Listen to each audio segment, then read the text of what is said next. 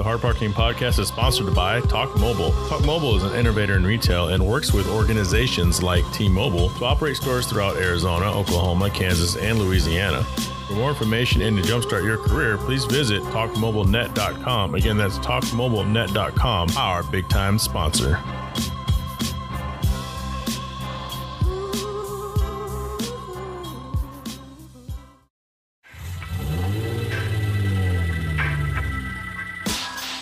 Welcome back to the Hard Parking Podcast. This is your host, Jay Finning, with guest host. We got Brando Baramita on the phone. What's up, B? What's up, Jay? So, did you have a good Thanksgiving? Yes, I did. Yes, I had a good Thanksgiving, ate a lot. And how about you? Yeah, man. Ours was kind of disappointing in a sense where, and I don't remember if I talked about it or not on the Thanksgiving episode, but we didn't really sit down and we didn't say a prayer. We didn't say anything. It was almost like kind of a buffet style at my house, which we're not used to, but it's my fault because you know what? I'm blaming Traeger because the smoker cut off on us. So that kind of postponed the turkey for like an hour and a half. And so everyone just started like snacking and shit. And then by the time the turkey was ready, people were still kind of hungry, but people weren't really hungry. And people were just kind of picking on at their food and stuff like that. So was the turkey got chopped up and taken to go, like a takeout plate? You know, so usually we do that, but it was just like, my brother-in-law's, or I guess my sister-in-law, she wanted to go to the Black Friday, Black Friday. But, you know, now they start Black Friday on Thursday. So she cut out type of deal. And, you know, most of the turkey stayed at my house, although it was all gone, you know, by like Friday night because I smoked the turkey. It's incredible. When's the last time you had a Butterfinger? Like the chocolate? Yeah, the candy bar, man. Nobody better lay a finger on my Butterfinger. You know, The Simpsons for like 20 years ago. Man, I love Butterfinger. I just had it last week. But it was the Butterfinger Crunch. It was the new Butterfinger. So yeah, it's like a mixture of a Kit Kat and a Butterfinger.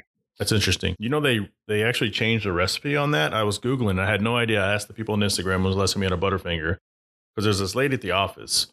So I sit on director row, so all the directors walk behind me. But one of the directors, she has like a little, I don't know, like a basket where you would normally like drop in mail. But she always fills it with candy.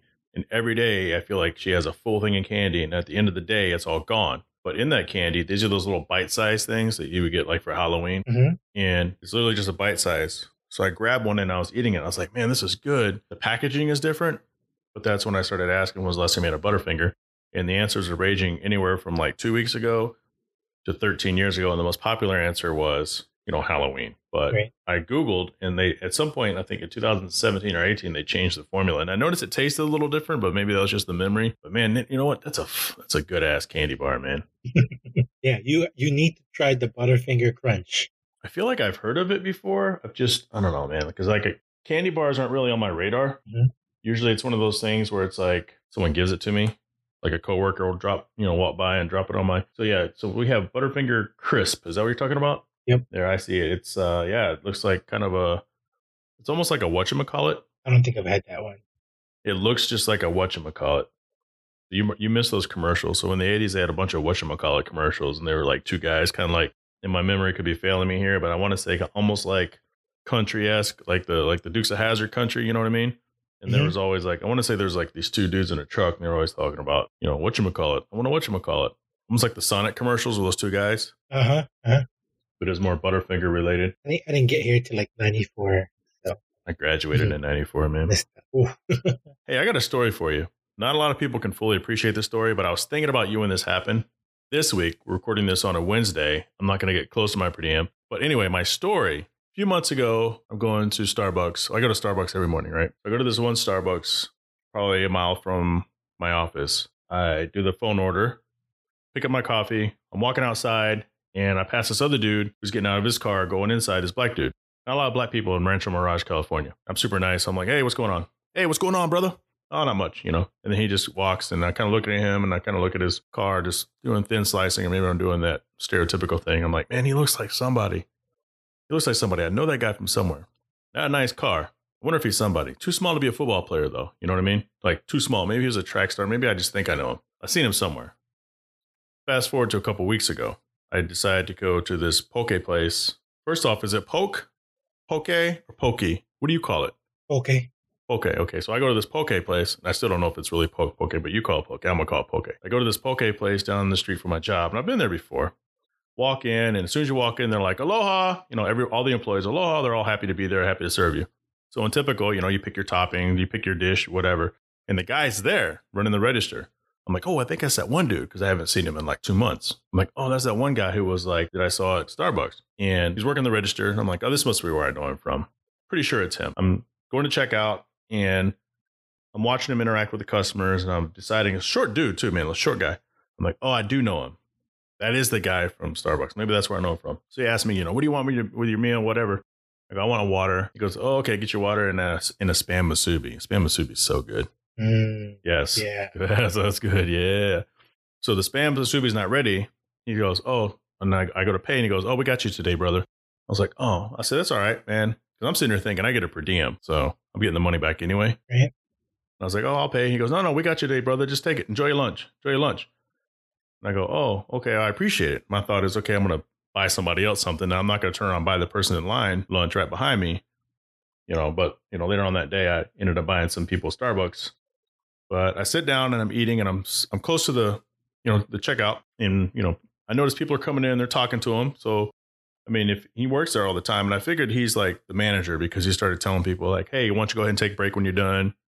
Or, oh man, if we screw up this register, my wife's going to kill me. So I'm like, okay, this is his wife's place, whatever. Right. And they're talking to him about athlete, sports and stuff like that. I'm like, okay, whatever. So when I get done, I leave, I'm like, hey, thanks for lunch, but he's busy talking to other people and he just kind of, waves up in the air. And so like a day later, I'm sitting there at work, working my ass off. Okay, actually, I'm sitting there at work and I'm not working my ass off. Mm-hmm.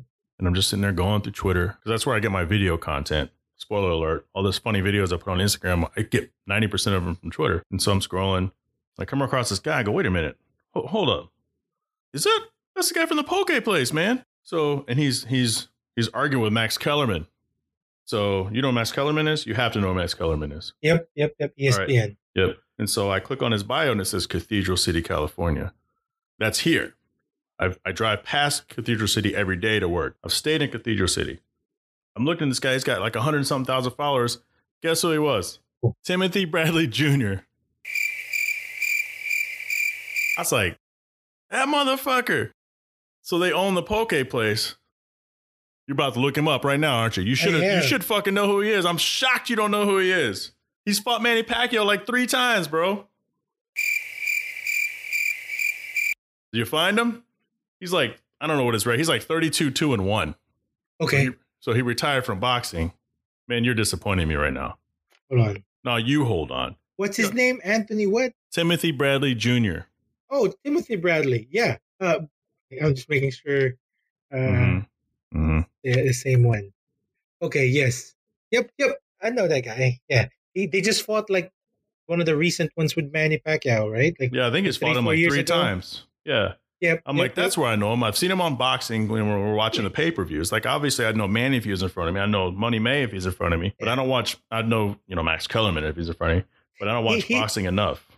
He looks like your typical black dude, that you grew up with. Like, I know 2 people that I played football with that I could be like, oh, I could have been them. See, that's the thing. Because when I was walking out of the poke place, I was like, is this where I know him from? I guess it is, but I don't know, man. Maybe I'm just doing that whole black people look-alike thing because I know some people who kind of look like that, Yep. But he was just so charismatic and energetic. I mean, he's 5'6", Yeah. And on here it says he's 5'6", 140. I don't know, bro. He's about $120. Like, he's a little dude. Right. But that's totally him. I remember that. He won the first fight against Manny Pacquiao. Man, he's born here in Palm Springs too, so he doesn't move. But yeah, so he's got, they own, the chain of the House of Poke. But man, this motherfucker bought me lunch. That's cool. I tweeted out to him. He didn't tweet back. I'll say what's up to him one day when I go in there. That's cool. I'm going to get into Twitter. I'm going to get into Twitter next year. Don't do it. No. Twitter sucks, man. I if it wasn't for Rex Chapman's page who posted videos, I probably would have given up on Twitter a long time ago because it's just all bullshit. It's all too much drama, too loud. It's all, you know what? And then, I used to like it more because some of the people I would follow, I would send them tweets and they tweet back. My wife was always like, well, how do you know that's really them? I was like, well, most people have to run their own social media because you can't trust people anymore. All it takes is a bad tweet to fuck up your reputation. Yep. A lot of the ESPN people, sometimes they'll tweet you, but sometimes they only tweet other, verified accounts. And they're always fighting with people who tweet negative shit to them. And it's just like all Twitter is a constant feed of negativity, with the exception of an occasional cool video. I was like, drama. It's the worst. And then I have a friend of mine who once I liked a video once, and I don't know the context. You know, I just saw a video. Some lady was putting a reporter in his place. And I was like, oh, I liked how she put him in his place. I don't know anything about what's going on. And one of my good friends texted me. He's like, hey, I can't believe you liked that video. It was a political video. And he was very, I don't know if he's right wing or left wing. Honestly, I don't even know. He's whatever people, he's hardcore Democrat. He must be, because apparently she must be like a Republican, whatever, something, you know. And he literally texted me moments after all I did was I liked the tweet. I didn't make any comments, but I'm sitting there thinking like, damn, I got to run all my shit through, like, what the fuck? I'm telling you, man, Twitter is no good. That's weird that you got a text for that, though. So this weekend we had a one auto cruise, and it just made me think about driving out here in Palm Springs and how people drive, because they drive slow. And it's a thing, man. If I have to pass you on the right, then you're an asshole. I'm not the asshole. You're an asshole. Yep. So what do you got for us? The Defender project and getting some people involved with that too. We've gone as far as even having a conversation of making it an EV. No, that sounds exciting. What do you think of me making an EV Land Rover Defender? If you're the first to do it, which it sounds like you would be, it's just going to be one of those things that just brings all sorts of, attention. You'll probably somewhat break the internet. I don't think anyone could break it more than Elon does with his things. But I mean, it'll be the first, if not one of the first, and I think people will go crazy over it because of that. I think we're moving to that phase that new cars are going to be electronic vehicles. And I think the classics, the iconic vehicles that we grew up loving are all going to come back on the road, but they're going to be EV. Oh, yeah. Like a reimagined version. Correct. I think it's going to be like a reimagined resto mod version of the exact same car. It's just now it's electric. It would be cool to have an EV Land Rover Defender to just drive around here, in the beach town. Did you see that Honda is resurrecting as a prototype for its 20th anniversary of the S2000? So okay. When you said that you made me think about, I was like, man, so one day an NSX, Gen 1 NSX could come out as an EV vehicle. Isn't that crazy? Because look at the classic cars. All the classic cars from before, they all stood out. They all look different. Now you can put all the cars next to each other. They all look the same. Yeah, because they all do the same air tunnel testing, and they all try to do the same aerodynamics. It's unintentional, I think. It's just the way it usually works out. Before I go, I'll tell you, I was listening to CarCast, and they were talking about hybrid vehicles and EV vehicles, and Matt on there was saying that some of his hardcore Edmunds friends from Edmunds were advising to not buy anything electric, to only lease, because they don't know where the battery technology is going to be in 3, 5, 10 years. And you don't want to get caught up in the air with a vehicle that runs on a battery if the batteries won't charge anymore. And I never really thought about that, because I'm targeting getting an NC1 NSX, and now I'm kind of like, should I lease one? So now it's just giving me pause, because once the 2017s roll off of lease, and let's say I get too impatient and I want to pull the trigger on one instead of waiting for the 2022 refresh year, even if I get it at a great deal, is it just going to be prehistoric in 10 years? So like, we can look at our cars now, the ones that we have, our NSXs, and they still have a tremendous value. And there's not much on them that's antiquated. But, can you imagine if battery technology in 10 years is so much different as it should be? The only thing that hasn't changed over time, apparently, is airlines, because they're still making the same jets, and the seats suck just as bad as they did 30 years ago. Right. But everything else seems to be moving forward. I don't know. It just gave me pause. I never really thought about that until they said it. And I was just, I don't know. Now I don't know what I'm going to do. Yeah, they kind of, it makes sense. But I follow Henrik Fisker on Instagram, and he is pushing this program with the new Fisker Ocean, the SUV, that they're doing it for like $325 a month for the car. And okay, so check this out. It says 2000. It looks like an Evoque. Right. And it's $379 per month to lease it. Oh, I see that. So where you can, like, if you don't want it, let's say you use it for 6 months and you don't want it anymore, you return it back. So he's saying that this is going to be the most. Thing, though? I'm looking at it right now. It looks cool. It looks like a little Range Rover Evoque. Am I saying it right? It's Evoque. It's not Evoque. Q or something. I don't know. Fisker Ocean. Correct. And when he said that this is going to be the most sustainable vehicle, it comes with 5 easy to choose options. Yeah, I want to say that he can switch out the motors and the batteries as they get older. So it comes with 5 options. The Ocean is due in 2021. It'll be the most sustainable SUV on the planet, probably until the truck comes out. We didn't talk about the Tesla Cybertruck officially. What are your thoughts? Didn't you put a deposit on it? Yes, I did. A deposit on it. I can't wait to get my fucking hands on one. I can't fucking wait. Would be dope. Now, do you think they're ugly, but you still want one? I don't know about the word ugly, but I think it's unique, it's different, and it'll stand out. Like I've never wanted to fit in, so having something like that, heck yeah, like that's so audacious and obnoxious. I think it's fucking great. What do you think? I'm skeptical, and I'm not skeptical of the vehicle. I'm skeptical of the vehicle's availability, because didn't the Tesla 3 take forever to come out and people started getting frustrated? Mm-hmm. And so that's it. So I'm really skeptical of this availability. I don't know what's the price going to be. Isn't it super cheap, like $50,000 or something? Yeah, it starts at 50. And it's supposed to tow like a space shuttle. Like, I don't know, man. I'm skeptical.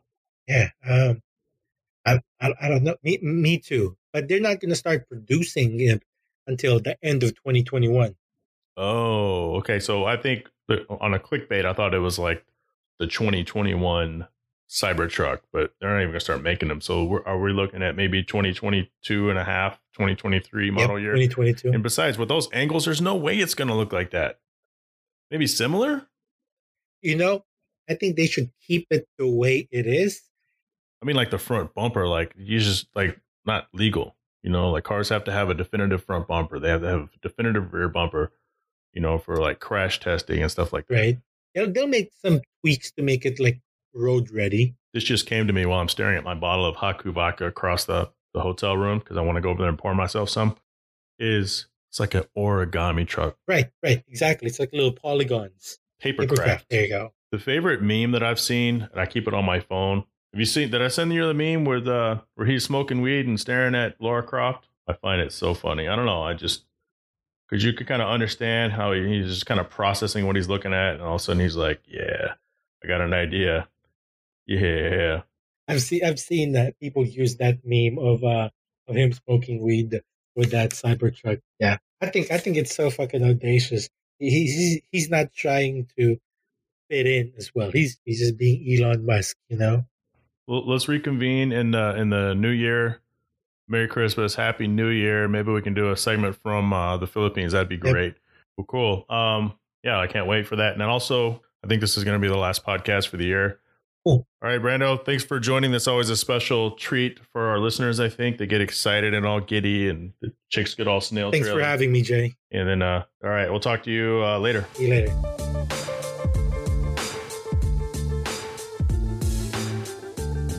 Now I am joined by 2 really good friends of mine. I met them at NSX Westfest. Actually, I met them before because they repaired part of my NSX.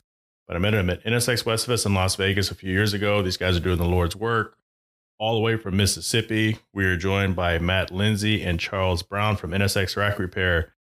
Gentlemen, what's up? What's up, Jay? How's it going, sir? It's going good. How are you guys doing? Miss you, buddy. Doing great. So NSX Rack Repair. Let's talk about NSX Rack Repair. When did you guys get started? What exactly? Let me back up. I'm sorry. I'm rushing this. I don't want to rush a good time. A few years ago, I noticed my car was squeaking when I turned the steering wheel. Wasn't quite sure what it was.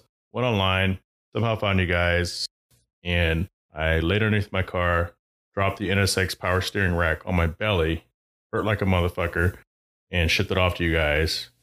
You sent it back to me. I beat the hell out of it to install it. Didn't work. He did. That was the first. By the way, has anybody else done that? No, not like you. No, that's I remember the phone call. You were like, I don't know if I was supposed to try to seat it this way or not, but I hit it pretty hard with a hammer. Yeah. Guys, I was beating on that motherfucker. I was so mad. I was just hammering away at this thing. So I fucked it up by beating on it. No, you line it up and it'll slide in. So I sent it back to you guys, and you sent it back to me. Yeah. So when we got it, the basically the input shaft, the bearing that the input shaft goes into, it was literally destroyed. It looked like somebody had been beating on it with a hammer. So yeah, we after we replaced that though, you got it right the second time. Got it right the second time. NSX rack repair. Yeah. Let's get the boring shit out of the way, because this is technically the tech talk, but it's also a full end-to-end interview. When do people notice? So again, this is specific to an NSX, but it probably happens in other vehicles. I don't know. But what are some of the telltale signs for NSX owners that are listening to this podcast? Okay, well, I guess the main telltale sign that, you start seeing this a little bit, and then it just keeps getting worse and worse as it progressively gets. What gets worse as the and rack worse? gets older, but yeah, the top dead center, you'll feel a bump at the steering wheel when it's perfectly straight. So if you move it to the left and then back to center, then you're going to feel a slight like a bump or a hump or negative feedback. It just initially feels like something very minor, and then as it gets worse, or if you continue to drive it that way, it'll turn into more of a notchy type feel, and then you'll get some squeaking and things like that. And you've really gone too far with it whenever you start to get the screeching type noise. But all of these are going to have the issue. It's just they're inherently flawed due to the lining of the bushings inside there, and we build those in house. We replace those bushings. We replace any of the bearings that need to be replaced. If they, if the bearings are perfect, we don't touch them, because you can do more damage than good if you, if you try to knock out every one of them. And then, of course, the large end bell bushing, we replace it for clients that want the plus package. We recommend that on any car that's over 80,000 miles, or any car that's tracked, or even if you want the best out of your car, or drive it spiritedly, that's what you want. So what are the safety implications? So let's say, I hear a squeak and my steering is a little loose, but no big deal, right? So what happens if I just choose to ignore it?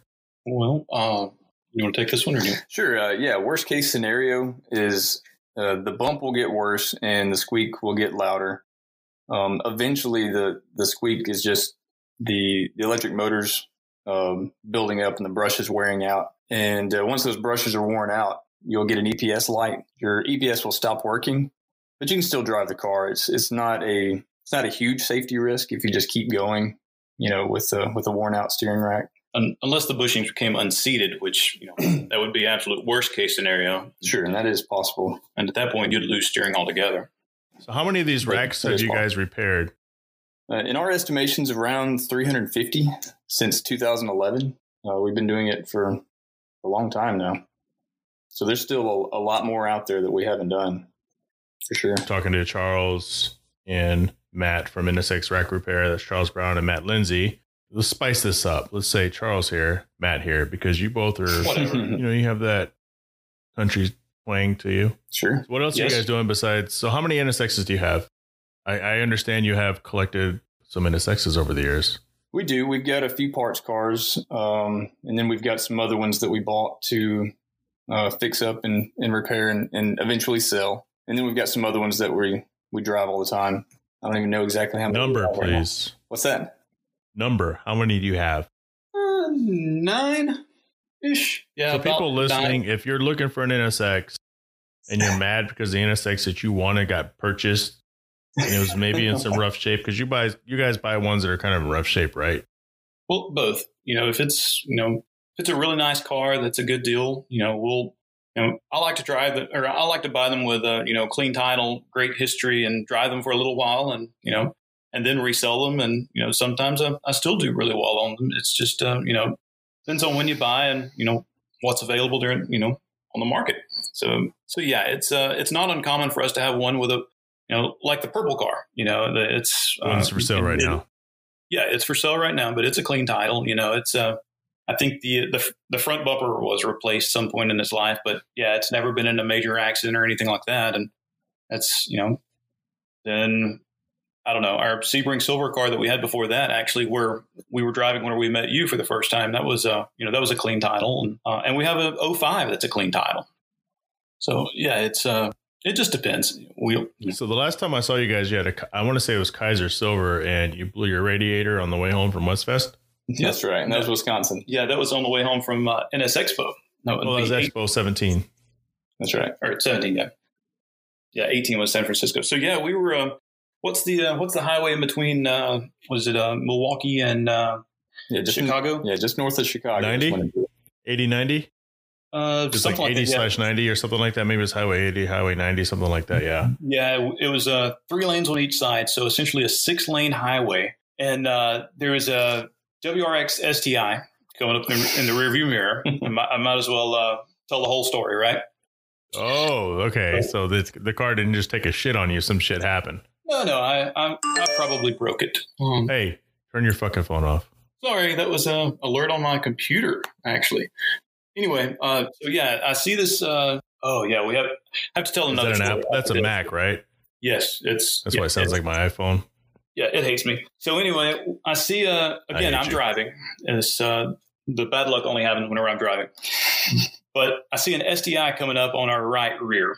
Okay, so I'm in the middle lane and he's in the far right lane.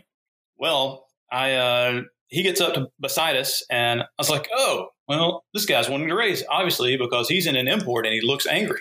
So anyway, I get on it and he gets on it, and ours is obviously faster. Our Kaiser Silver car was supercharged. It was an SOS supercharger. Shout out to Chris.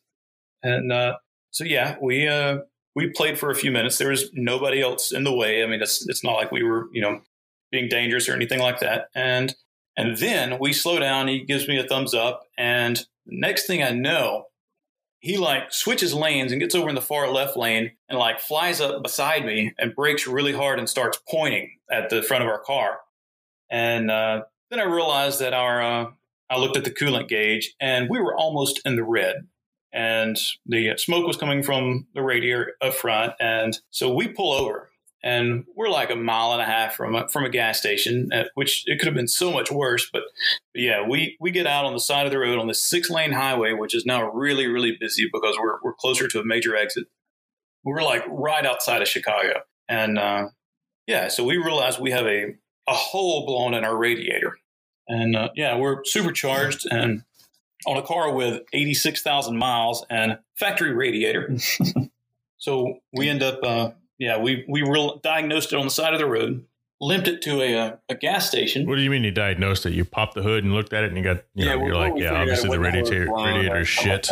Right. It was the radiator and not a hose. Yeah. And it wasn't an end cap. It was, it wasn't something that we could put some JB Quick on and make it. It was actually one of the, what's the thing called? Well, it's where the fins. Yeah, it's where the fins meet the plastic tank on the bottom. Yeah, so there was no fixing it, basically. So we limp it to a gas station and we had a few tools with us, but not enough to change a radiator. So we started. We got on Facebook and, of course, NS Expo on Facebook and on the owners group. We started asking if anybody was around there. If anybody could help us, and we ended up finding. I remember that. Amazing guy. People started reaching out to us and we were getting phone calls, and this guy's like, I'm an hour and a half away, but he's like, I've got a radiator. It's already in my car. And he said, I left 15 minutes ago. So he's like, he was Superman coming to save us, but he literally brought that thing to us an hour and a half away. And I was like, dude, how much do I owe you? I said, I want to take care of you. And he's like, just send it back to me whenever you get back. No big deal at all. And he's like, or if you want to keep it, maybe $50. It's like, yes, I want to keep it. And so I gave him $100, and he was just super, super nice. And so we didn't have any more problems on the way home, and it worked out really well. So you guys would have been pretty happy if you got out of Sapphires for $50. Yeah. So one other story though, on the way there to Wisconsin for NSX, this was 17 Expo 17. 17. So 17, yes. We'd only been on the road for, 4 hours maybe at the time. Sure. We were, I don't even think we were in St. Louis yet. No, but so I'm driving and Charles and I were talking. He's like, do you want to grab some food? And I was like, yeah, he's like, well, we can turn right up here. And, I see a Corvette coming up in the rearview mirror. And a stoplight. And it couldn't have been any more perfect. It's like, yeah, I want to turn up there right after this street race. And I was just completely joking. It was an old man driving the Corvette and no intentions to race this guy. And Charles just kind of laughed and, I just got to hold on from you. Are you there? All right, I'm back. Dang it, Jay. Yeah, the hotel Wi-Fi took a shit. Oh, no. Awesome. Did you put a quarter in it? Yes. All right. It's still going. So you guys were driving back. Okay. So in the right lane coming up, a silver Corvette. C4, C5, C6. It was a C4. So like a 97 to 02-ish. No, I was thinking it was the body style after that. Oh, was it? That would be C5. C5 then? I think it's C5. Okay. Well, it had the pop-ups. It for sure had the pop-ups. It did. So anyways, yeah, it had to be. Anyway, last year the pop-ups. Whatever that is. I don't know Corvettes as very well. But anyway, there's an old guy driving it. There is zero chance of this guy wanting to street race. But I just saw a Corvette and I was like, right after the street race, just joking. I didn't rev up the engine or anything like that. And we're coming to a stop at this red light. And sure enough, I look over and this guy is like fuming angry because he's wanting to street race. And I was like, this guy's like 70. He doesn't want to race. So sure enough, he revs it up and there we go. And we did like 3 or 4 pulls. And it was pretty much neck and neck, unfortunately. And we were supercharged and we were so disappointed in that car. Because, we had the car was supposed to dyno at like 418 at the wheels. So I know the guy had pretty good, exhaust. Actually. That's damn good for a supercharged. Yeah, for a 3.2 supercharged car.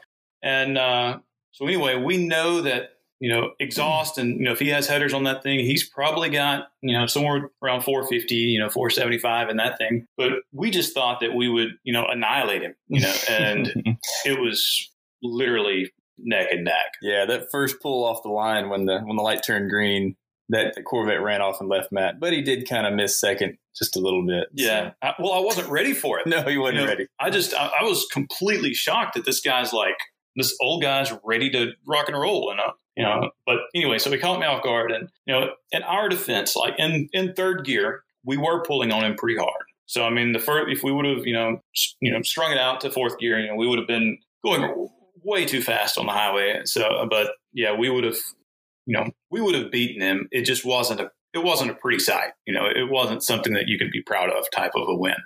So yeah, that's so that happened. It just was so crazy that I was like right after this street race and, never had any intentions of racing this guy because obviously it's, never would have thought in a million years that this guy would be, ready to race, unprovoked, ready to race. But yeah, so there's that. So that sucked. So what else do you guys know? So how did you guys meet? Right. So when I met you guys are like, in my opinion, you're completely different people, but you're equally as fun. And I can't imagine going to an NSX West Fest or NS Expo with only one of you. Because every time I see you guys, 50% of you has some sort of drama, whether you're puking in the Porsche that you rented or you're puking outside of the Uber or you're getting walked by my car and a baby blue Jaguar. Like, I don't know about walked, but all Charles, by the way. That's true. Supercharged. That's Jag. true. But Charles threw up in the Porsche, he threw up in the Uber, and he raced you in the canyons that I didn't attend to. That's right. So how did you guys meet? You guys been friends for how long have you guys known each other? Well, we've known each other since probably high school, I guess, just because of the car scene. But see, I lived about 30 miles south of where we live now. I live in Boonville now, in Mississippi. 30 miles is a big difference as far as who you know and stuff. So we kind of knew of each other. Right. And so after high school and in college, I was working at Circuit City as a car audio installer. And so I did the reason why Circuit City went under? Yes. No, not because of me, but, okay. Big man. I had to ask. So, no, I was an installer there, and I did a bunch of other stuff on the side as well, as far as putting TVs in for friends and remote starts and things like that. Mm-hmm. And Matt always had stuff that he wanted to put in his awesome cars that he was buying. And so that's kind of how we met. Officially. Yeah, officially that's how we met. So I basically worked for him for a couple of years, just doing odd and end jobs on the side, and we just really became friends. And that's it, huh? Yeah, that was pretty much it. But Matt, also, I had a '94 Supra. Okay, and he had a '95 Supra. So we had that in common as well. So that okay, just not to interrupt here, but to interrupt here.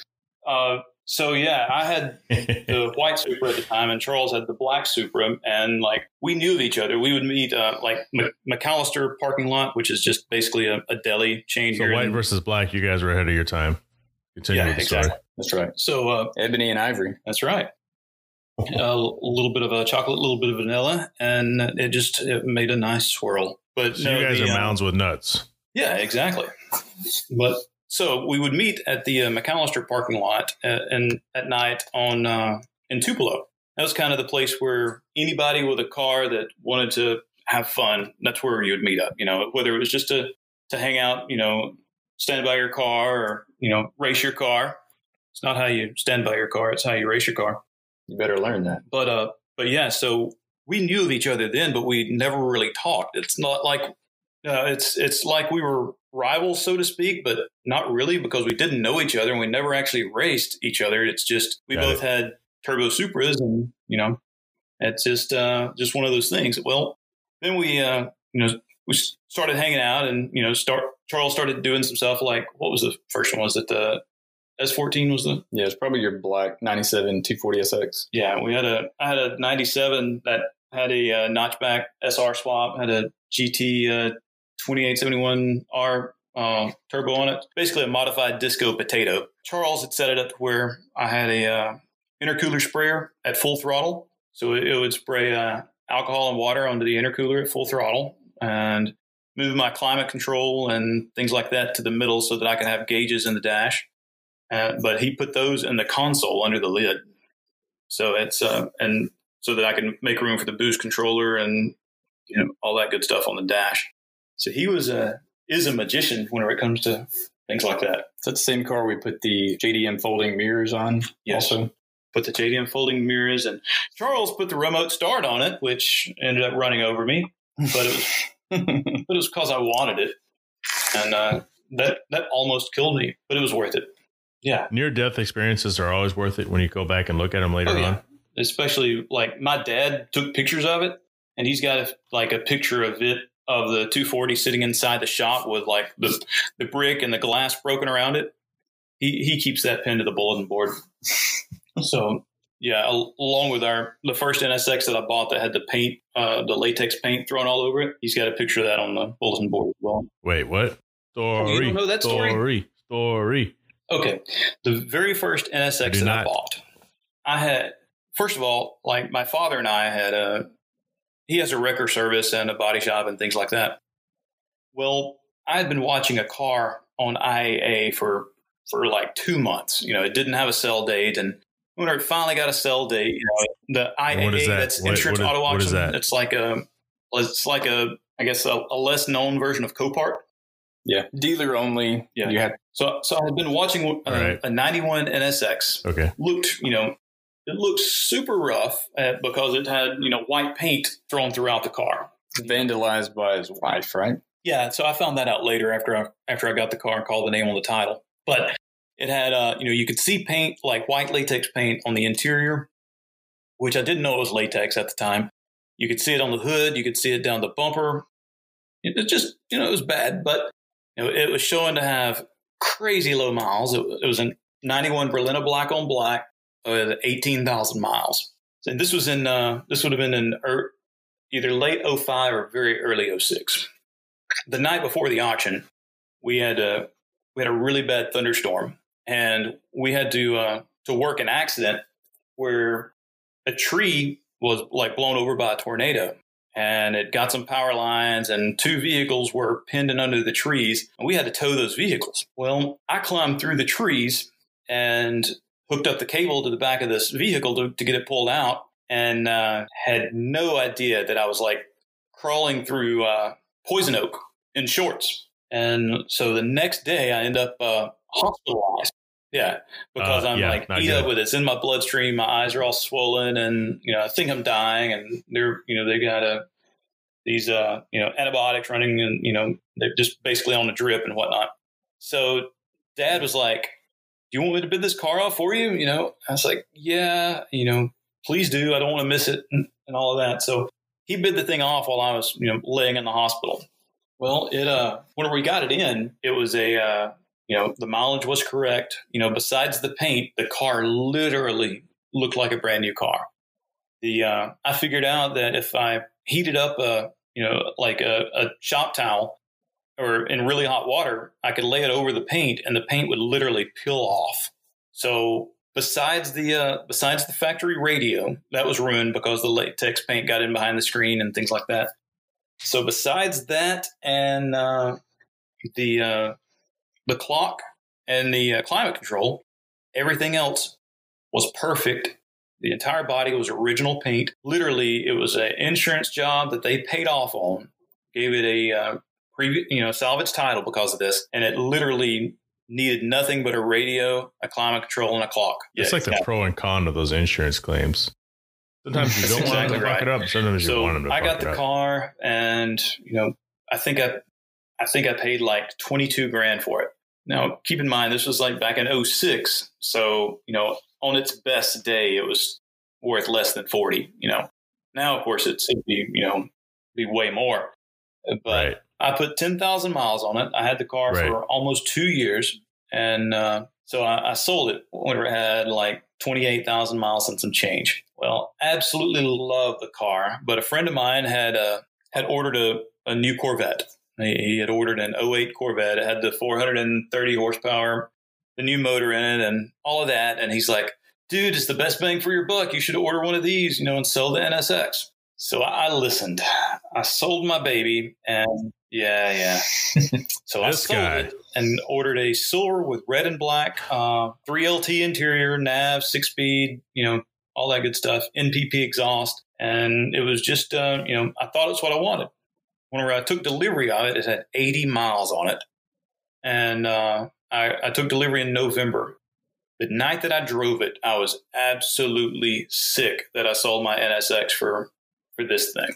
And the power was in the wrong spot. It was just absolutely not what I wanted. So February, I had 980 miles on it, and I listed it for sale. By the time it had 1,010 miles, I had sold it. And so whenever it left my house, it had 1,010 miles. Well, I had already found a 92 NSX. It was Formula Red with ivory interior. The Japanese close gear 5-speed had already been swapped out. And it had Burns custom exhaust, and it was number 662, which is our area code. So it's like, this is perfect. And so I bought that. Get the fuck out of here with that shit. Literally the day that I bought the day that I sold the Corvette, literally that afternoon, I bought the red NSX and was working on getting it shipped here. But yeah, it's area code 662 as far as our phones go. And yeah, it's that was the production number was 000662. Don't beat yourself up too much about that, because it's kind of like you don't know until you know, right? So the grass is always greener on the other side until you hop the fence. Find out it's even more fucked up sometimes. That's exactly right. And it looked, really good on paper, but paper, you can't tell that, that feel. It didn't have the visceral feel of the NSX. It certainly didn't have the aura. It didn't give you, what do you call it, Charles? You got a word for it. The fizz? The fizz. It doesn't have that, It doesn't have the fizz. It doesn't have the magic the NSX has. That's very true. I mean, guys, here we are days away from 2020.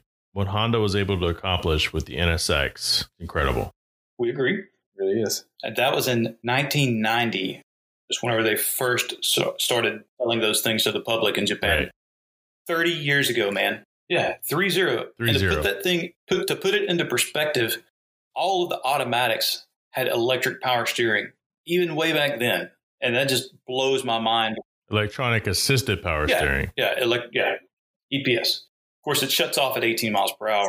So what's the real difference? 'Cause I tell people it basically disengages and turns into no power steering after you get to like 15, 18 miles an hour. Yep. But it's difficult for people to understand, because I don't know how many vehicles actually do that. Well, I don't think my car does. I've got a 2014 Acura ILX, and it feels like it's assisted even up on the highway. Probably is.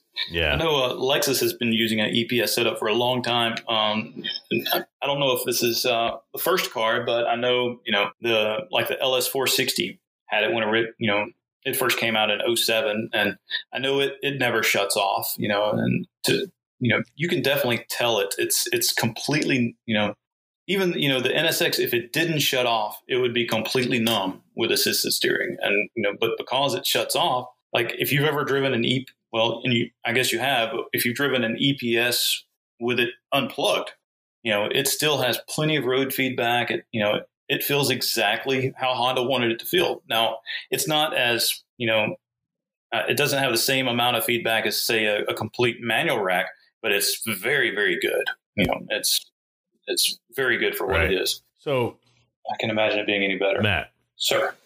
Story with so going way back when you decided to, for whatever reason, the grass was green on the other side and you got a Corvette. What are your thoughts on, or for both of you actually, what are your thoughts on the C8 and what do you think it's going to do to the NSX market? Because there's a lot of debate with NSX owners on what does this actually mean for the NC1 NSX? Like, what do you guys think of the C8 initially, and what do you think it's going to do to the market? And both of you can answer. And by the way, neither of you have identified yourself, so hopefully people can understand through your voices. And again, we're talking to Matt Lindsay and Charles Brown of NSX Rack Repair. Yeah, so this is Charles.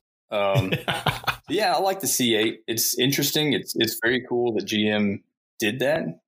They basically gave the public what the public have been asking for forever, even at the price point. Now, I don't like GM personally. That's just me, though.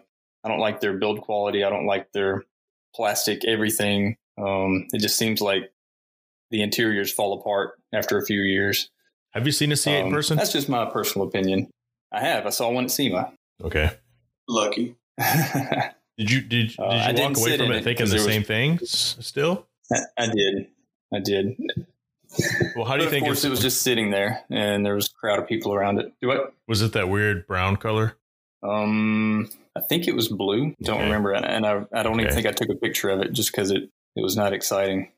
Because if you give it enough time, you're going to see one at every corner. Let's just call a spade a spade. Yeah, I thought the car was cool looking. I think it has some really ugly angles. Let's just call it like it is. Sure. I actually like the interior. Yeah. Matt, what are your thoughts on the car? I'll kind of chime in too, though. Like, whenever I was growing up, I think, what was it, 95, they had that concept that was mid-engine that looked like a shark, and that's, everybody said that they were going to produce a mid-engine Corvette, and before that, there was, rumors of that happening even back in the 80s and whatnot. So it literally took them, that long to produce, what they had been, I guess, teasing us with for years. And, I think that, it's an absolute great price point. I mean, you're going to have close to 500 horsepower and a naturally aspirated mid-engine car. But pricing it that low, there's no exclusivity of it. So you're not going to feel special driving it. And with the say the NC1, right. You're going to feel special every time you drive it because you're not your neighbor's not going to have one, or if they do, you're not going to see them very often at all. And the NSX has a very special feel to it. The new ones do. The 91 through 05 absolutely does. But whenever you compare it to the Corvette, it's mid-engine. The figures are they're really great for the price point, but it's still a Corvette. Either way you slice it, it's just there's going to be a lot of them out there, and I don't know. It's just. It doesn't do anything for me because I know if it feels anything like the last few Corvettes, it's going to be fast, but it's going to be numb. It's not going to be anything special other than, you can do some burnouts and, that to me, that's all mine was good for, was going fast in a straight line. I know on paper it said that it would do like a 1.06 G-turn and things like that, but, it didn't matter because I didn't feel confident driving it. It just wasn't confidence inspiring car. And if you've got a car that doesn't inspire confidence, you're not going to be a good driver. You're not going to be able to take that thing to its limit because, it's just, it doesn't feel right to you. I don't know. Have you guys driven a C7? Yes. I've spent some time in a C7. We do software upgrades. Like we just finished a software upgrade on a 16 Ferrari F12 Berlinetta. And before that, we did a BMW M2 competition, just basically reflashing the ECU and whatnot. So anyway, a friend of ours has had a 14 C7 and really, really nice car. It had every option they offered. It had the full leather and all of that. I flashed it, and all it did was make it less confident and inspiring. It made it less fun to drive for me, because if you're not driving it in the higher RPM range or stretching it out or whatever, it's just, you're not getting to experience what the car was made for. So, it had, by the time I got finished with it, it had about 530 horsepower. It still wasn't fun. It wasn't impressive. It felt a little more European versus the C6, but it still felt too much like my C6. It just wasn't, like Charles said, it didn't have the magic. And then that same guy had talked another close friend of his into ordering the C7 Z06. It was just more of the same thing. It was a little bit tighter, but it felt like it wanted to kill you in the corners, and it just didn't do anything for me. What are your guys' thoughts on this, on the NC1? I don't think we've ever talked 2017 plus Acura NSX. Yeah, it's always been a mixed bag for me. I love the car. I love the look. I love that it's all-wheel drive. For me, the hybrid is what makes me, I don't know, kind of dislike it a little bit. But it has really grown on me, just because I think hybrid is... why do I not like hybrid? Yeah. What is it about that? Because I hear that a lot. Well, just because the battery technology, I don't think is there yet.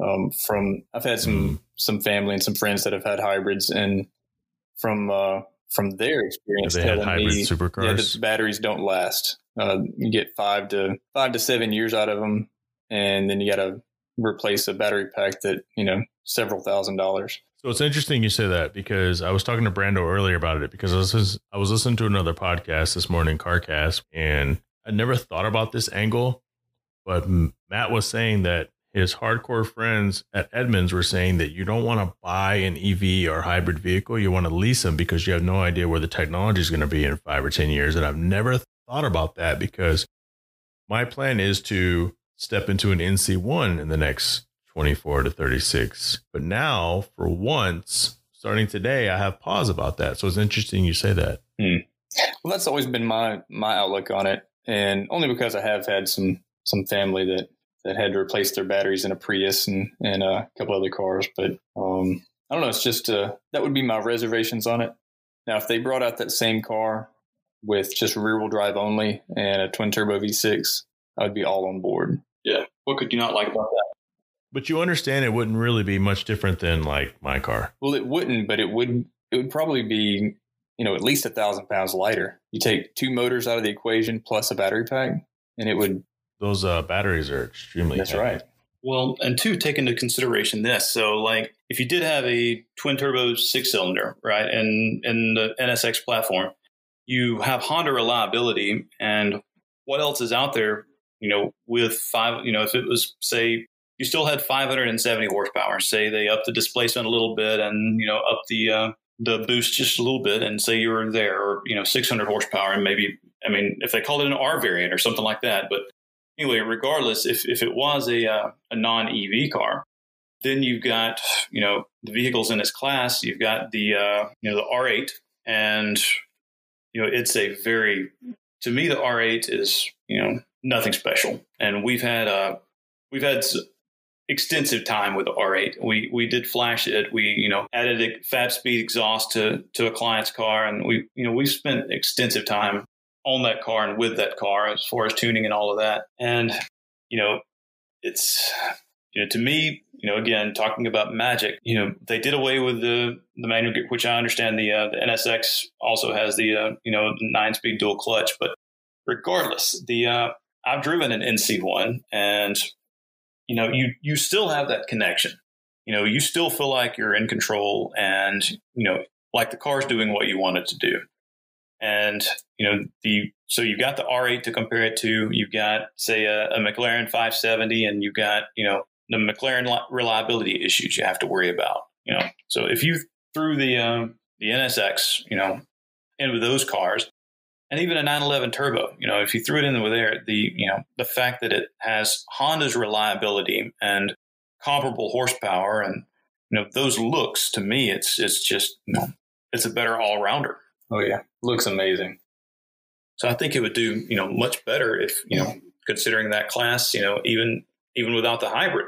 But the car that I drove for a little while, I really liked the hybrid mode. Yeah, I can see where it could cause issues, and I could see where it could be problematic later. But it's really cool to know that you can go in full silent mode, or if you wanted to, as far as gas mileage goes, if you just had a few miles to run or whatever, you could go there without ever using any gas whatsoever. What supercar gets mid-20s as far as gas mileage goes? If I recall correctly, braking the car, like literally pressing the brake, recharges the batteries. Yes, correct. So a lot of the same technology that was used in the 918 is used in the NSX. I think history is going to look back and see it as the bargain of the century, especially when the 2017s go off of lease.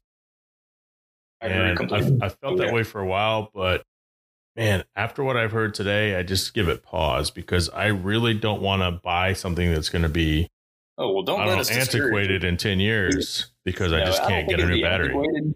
Yeah.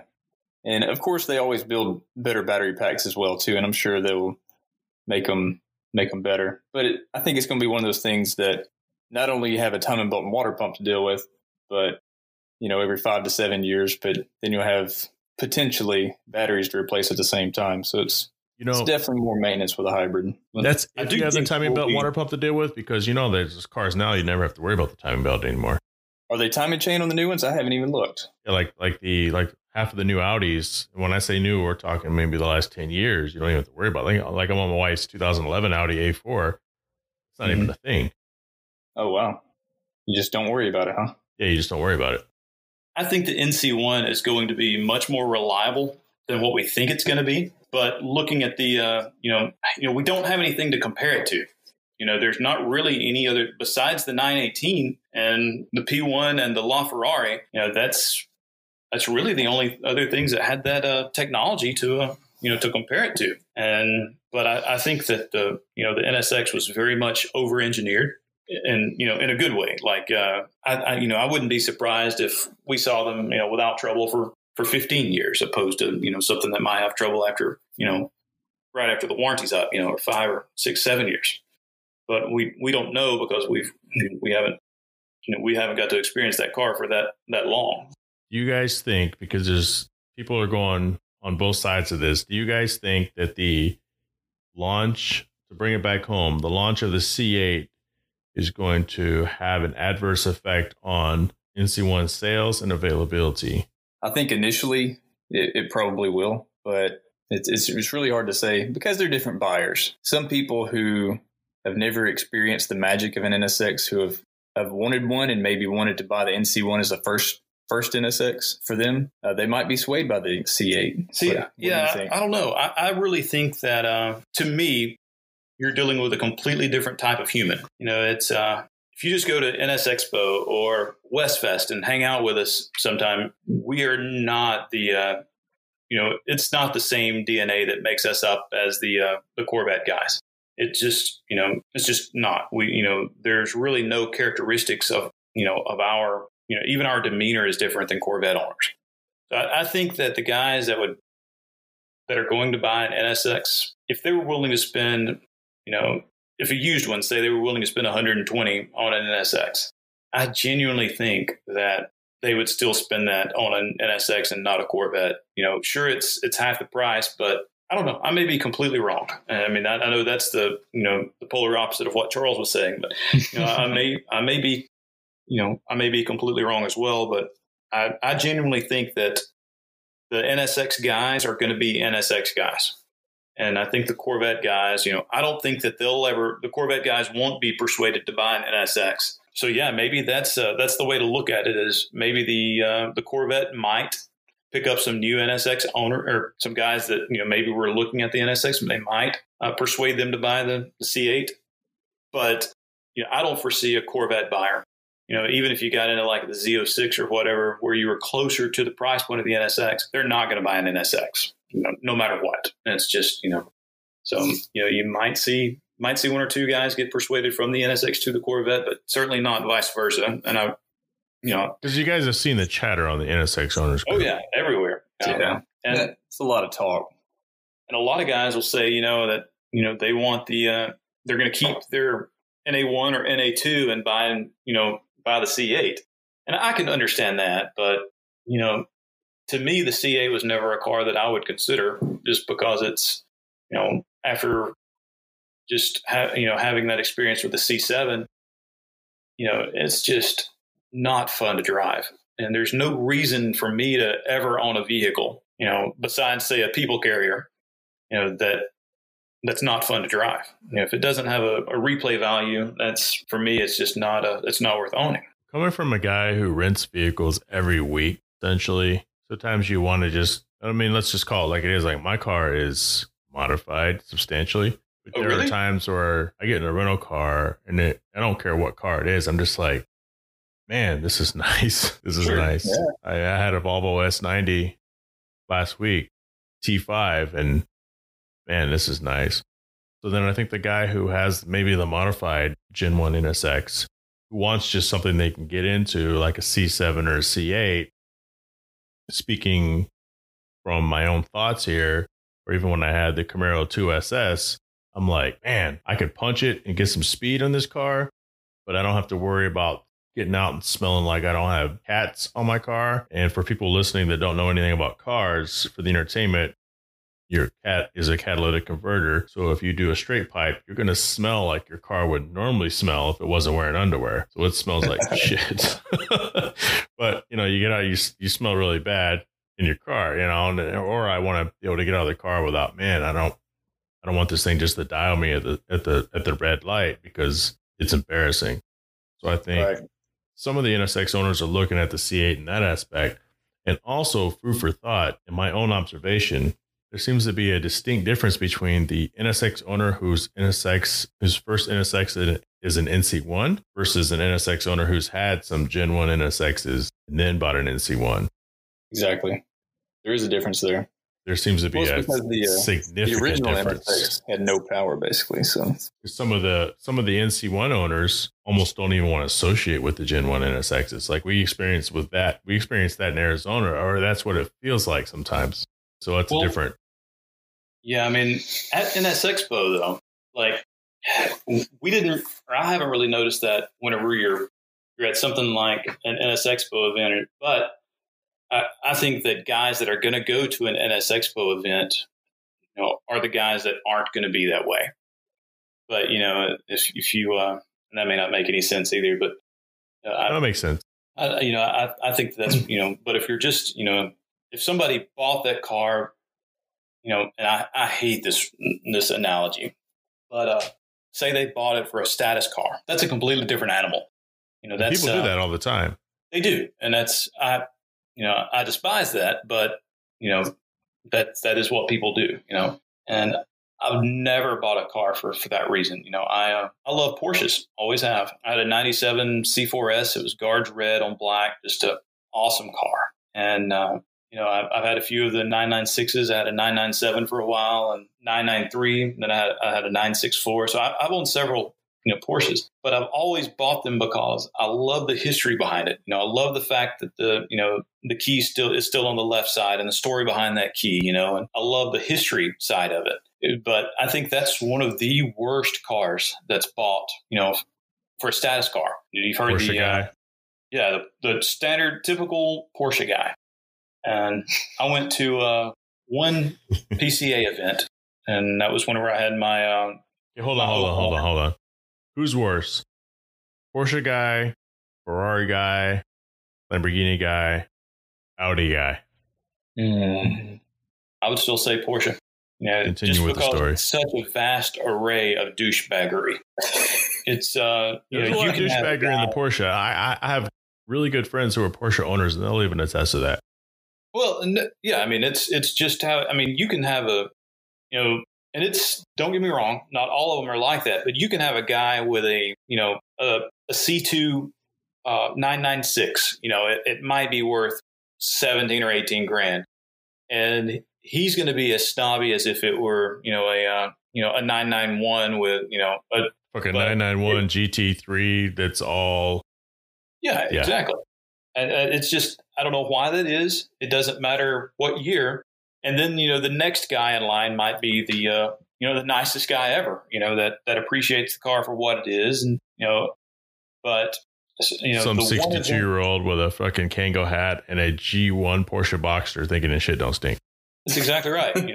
Your shirt tucked in your shorts and, your sweet little Fedora or whatever. Fedora? No, that's Corvette guy. Yeah. That's Corvette. That's right. Yeah. Well, the Corvette, you got to have a fanny pack. That's the only difference. And a trucker cap. Yeah. I have friends that own Lamborghinis or Ferraris for that matter. I don't know a lot of people that own Lamborghinis, but as far as Ferraris go, and, don't get me wrong. They're terrible humans too. It's just, I just think the level of douchebaggery is unsurpassed within the Porsche Club of America. And, with the NSX Club of America, I'm sure it's there somewhere. Oh, I know for a fact it's definitely there, especially when we did the NS Expo 2019 campaign in DC. That basically smoked out a lot of those guys, and I was extremely disappointed with some of the NSX owners on both sides of the equation, both sides of the argument. I'm like, what the fuck is wrong with you people? I've never seen anything as bad NSX related until this year. That, it was almost non-existent, right? And some of those guys were very new NA1 owners, but then there was guys that were, big into the community and people that you wouldn't expect it. They got really upset about it, and brought out the worst in people. Some of those guys, I'll forever be disappointed with. And I saw some of them in Monterey. I'm kind of in that weird thing because I have the G1 NSX like everybody else, but I'm fortunate enough to get invited to some of these events. And yeah, man, there's a lot of these guys I'm incredibly disappointed with. And I'm just like, me and Charles just want to be friends with everybody. I never understood why people get mad over stuff that doesn't matter. I mean, that's the American way. Then again, I don't get mad over stuff that does matter, so I'm not a good example. You guys, we're running out of time. I apologize, but the thing is, I'm going to have you both back on the podcast in 2020. This may or may not be the last podcast of 2019, but we still have to talk about, because you guys have a whole other, both of you, I don't know if you do it together or not physically, but I don't know if you do the other, cue the Pulp Fiction music in the pawn shop, but I don't know if you guys do the other half of the business together, but I know you have a ton of other cars, probably over 100. You do classic cars, you do all sorts of things. I want to have you on for the Builder's Corner segments so we could talk about how to work on specific things. But as far as having you guys this time to talk about who you guys are and how you guys met, it's been great. Hopefully you guys still love each other. This was a therapy session. Hopefully you see that sparkle in each other's eyes like you originally did when you first met. I mean, how are you guys feeling right now? Staring at each other's eyes the entire time. So yeah, just wish you were here. I mean, I wish I was there too. It'd be like good times, right? It's an ice cream sandwich. That would be pretty fantastic. But yeah, like next time around, I'd love to dig a little bit deeper into the whole rack repair thing and how we got started in that, and all of that stuff too. Because my problem is I have so many car stories, and like with the whenever we start talking about the classic cars, it's I compare that to I tell people I collect classic cars and old guitars. They all have a story, and if they don't, I'm not attracted to it. And you have a guitar handy? You can jingle us on the way out here. Oh, maybe. What do you want to hear? I don't know. Just give us a nice little strum as we say goodbye to you guys, so I can wrap up this podcast. Because guess what? It's 9:55, and I haven't had dinner yet. Ooh, I can go for some dinner. I'm gonna try to blow through my entire week's per diem in one meal. Okay, here's an old guitar. You want to hear a song about Jay? Sure, send us off. I don't sing. I was just kidding. God damn it.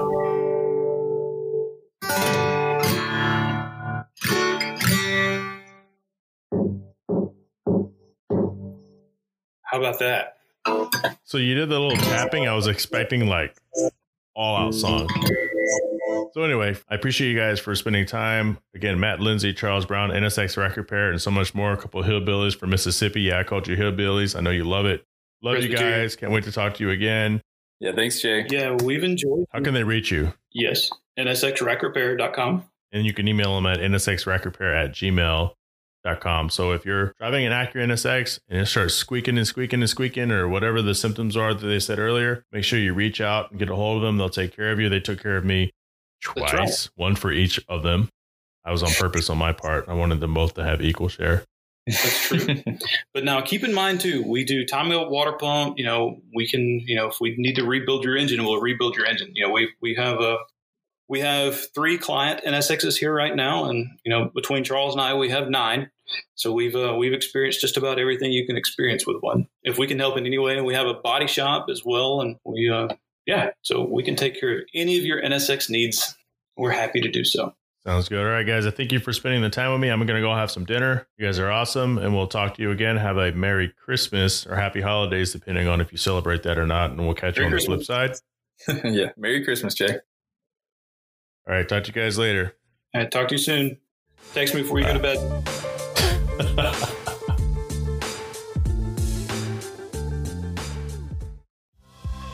That does it for this week's episode. Special thanks to Matt Lindsay and Charles Brown for joining us on behalf of nsxrackrepair.com. You can follow me on Instagram at NA2NSX, or you can follow Brando Barametta at ThatDamnSX. If you like what you heard, go ahead and hit the subscribe button. Leave a positive review on whatever platform you listen to this podcast on. It makes a bigger difference than you think when you leave a review. The Hard Parking Podcast can be reached at hardparkingpodcast@gmail.com. Please send us your questions, your concerns, your topics. Let us know. Let us hear from you. Special thanks to the Passion Hi-Fi on SoundCloud for providing these awesome tunes that we use free. Last but not least, I want to thank our sponsors, TalkMobileNet.com, the NSX channel on Instagram, and DressUpBolts.com. So for Brando Barametta, I am Jay Finning. This is the Hard Parking Podcast. Let's do this. Let's grow this thing together.